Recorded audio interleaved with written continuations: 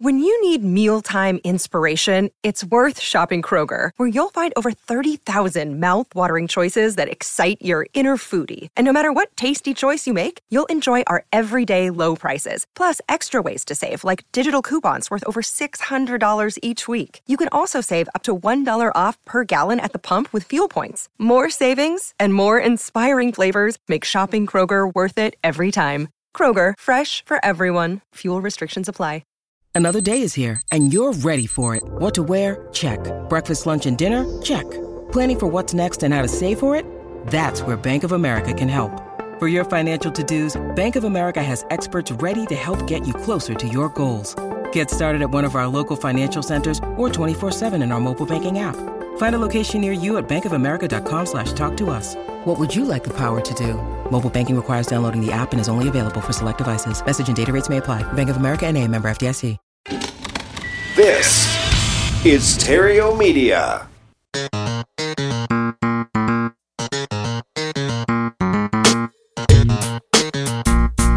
Success in real estate has nothing to do with shiny objects. It has everything to do with mastering the basics. The 3 pillars of real estate investing: attract, convert, exit. Matt Terrio has been helping real estate investors do just that for more than a decade now. If you want to make money in real estate, keep listening. If you want it faster, visit reiace.com. Here's Matt. Hey, welcome to the Epic Real Estate Investing Show. Today, got 3 hot strategies for finding hot markets for you. And so what's a hot market, though? What defines a hot market? Well, a hot market is pretty much wherever the demand is. And you want to be the supply for that demand. And when you're the supply and the demand is high, you get to charge more. You get to make more money. And by demand, I mean a large group of people that want what's there. And you want to be the person who can provide what they want. And there are different ways to identify the demand. And I'm going to go over 3 of those, 3 of my favorites. Okay? But first things first, supply and demand. Now, what I used to do was I would pick a market based on a hunch or on information from various sources. Then I would go in and I'd pull a list of absentee owners. Those are people who own properties in the area but don't actually live in those properties. So they're likely rental properties. That's the assumption. Then I would search for those who purchased those properties 20 years ago or longer. What that basically would suggest is there's a more than likely chance that there's some equity in those properties. I mean, they've owned them for a long time, 20 plus years. They've been paying them down, so there's probably equity. So that would be my list.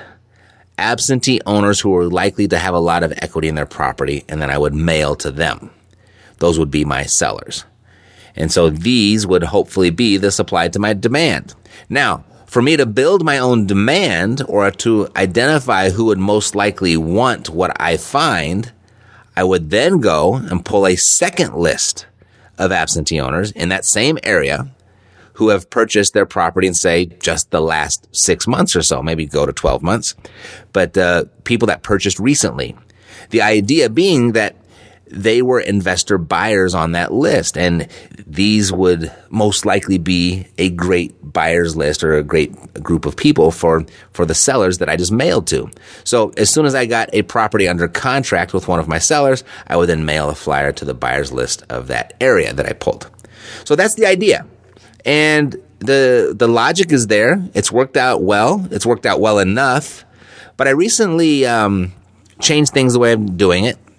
Actually, I changed it a few years ago, and it was based on a conversation that I had with my good friend, Mr. Joe McCall, and he had showed me a little bit of a shortcut to do something very similar over at listsource.com, something that's really, really useful.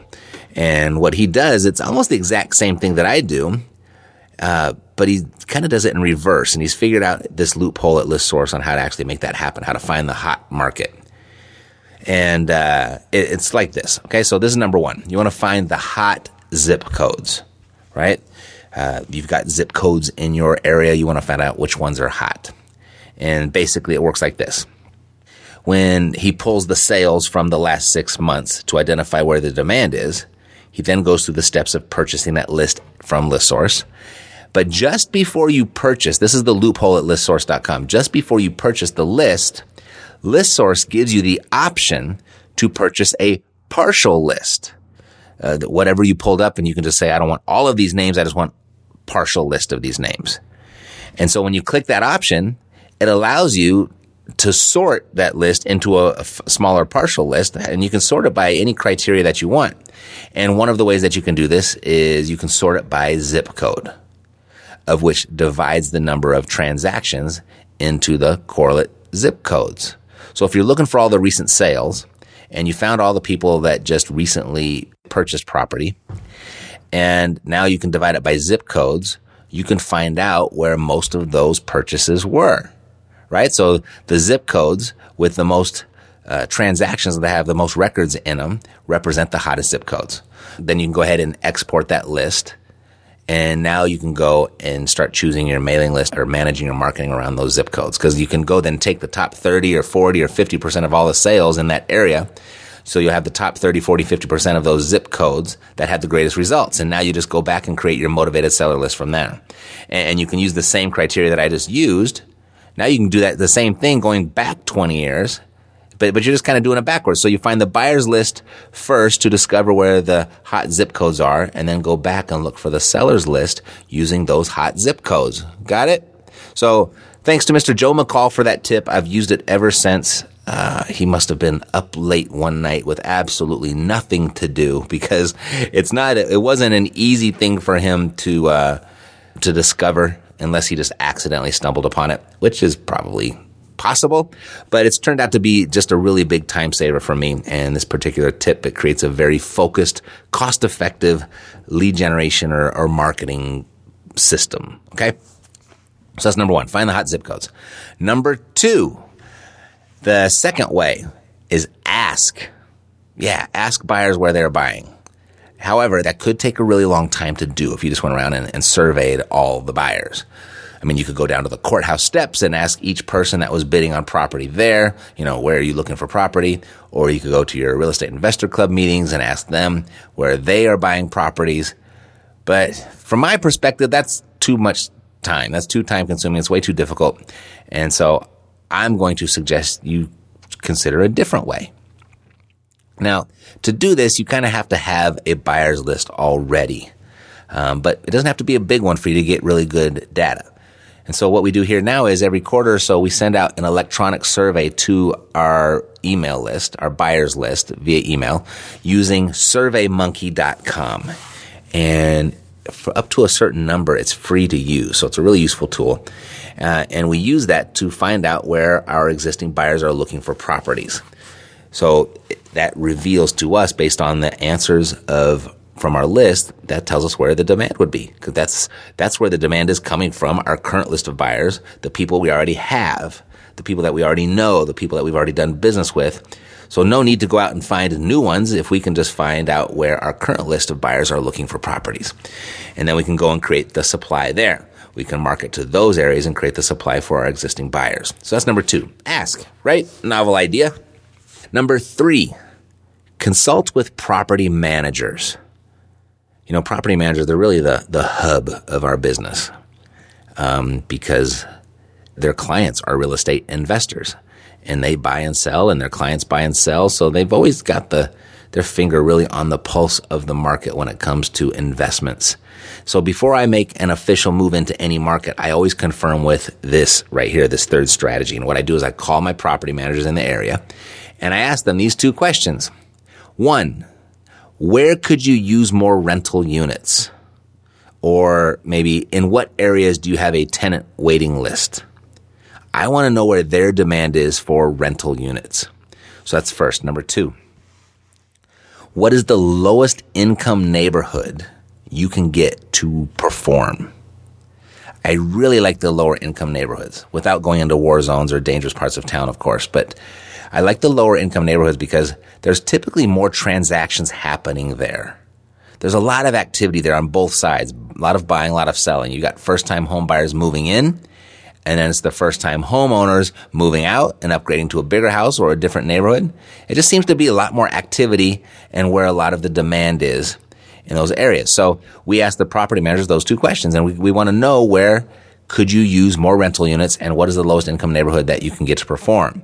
And when I say perform, what I mean is that where you can get a tenant in there and you're not going to have any extraordinary problem collecting the rent. So those are the two things I'm always looking for to build my portfolio, and the property managers, that's the source of the information.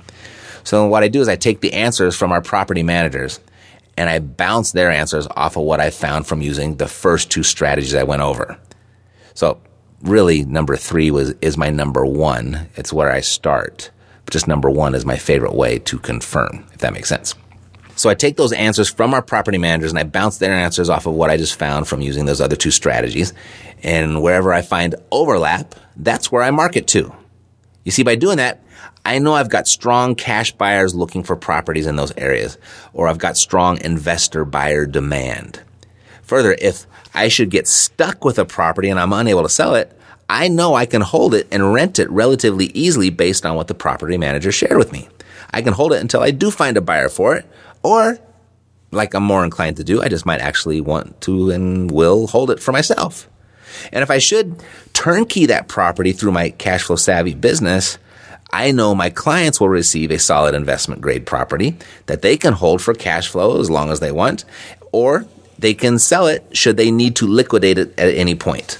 So in a nutshell, by incorporating this third technique, by polling the property managers and then bouncing that off of all the research that you found online, what you do is you mitigate a significant portion of the risk that accompanies investing in real estate.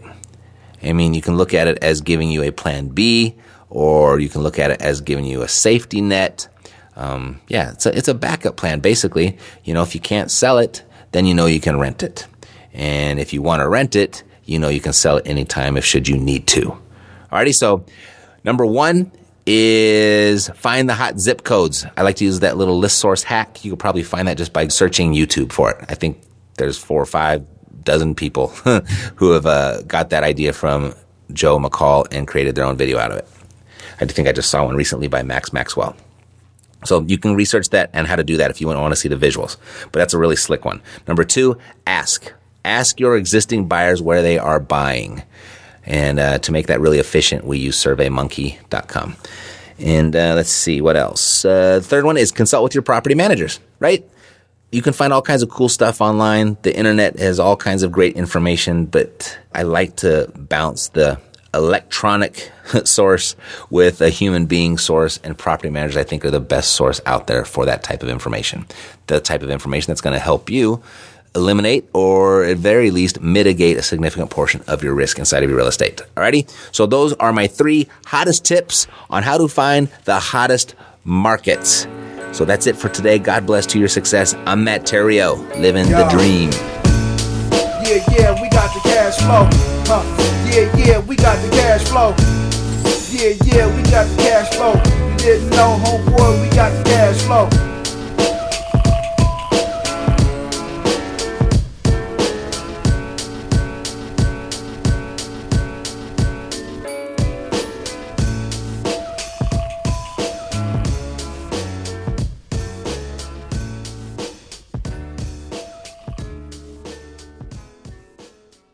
This podcast is a part of the C-Suite Radio Network.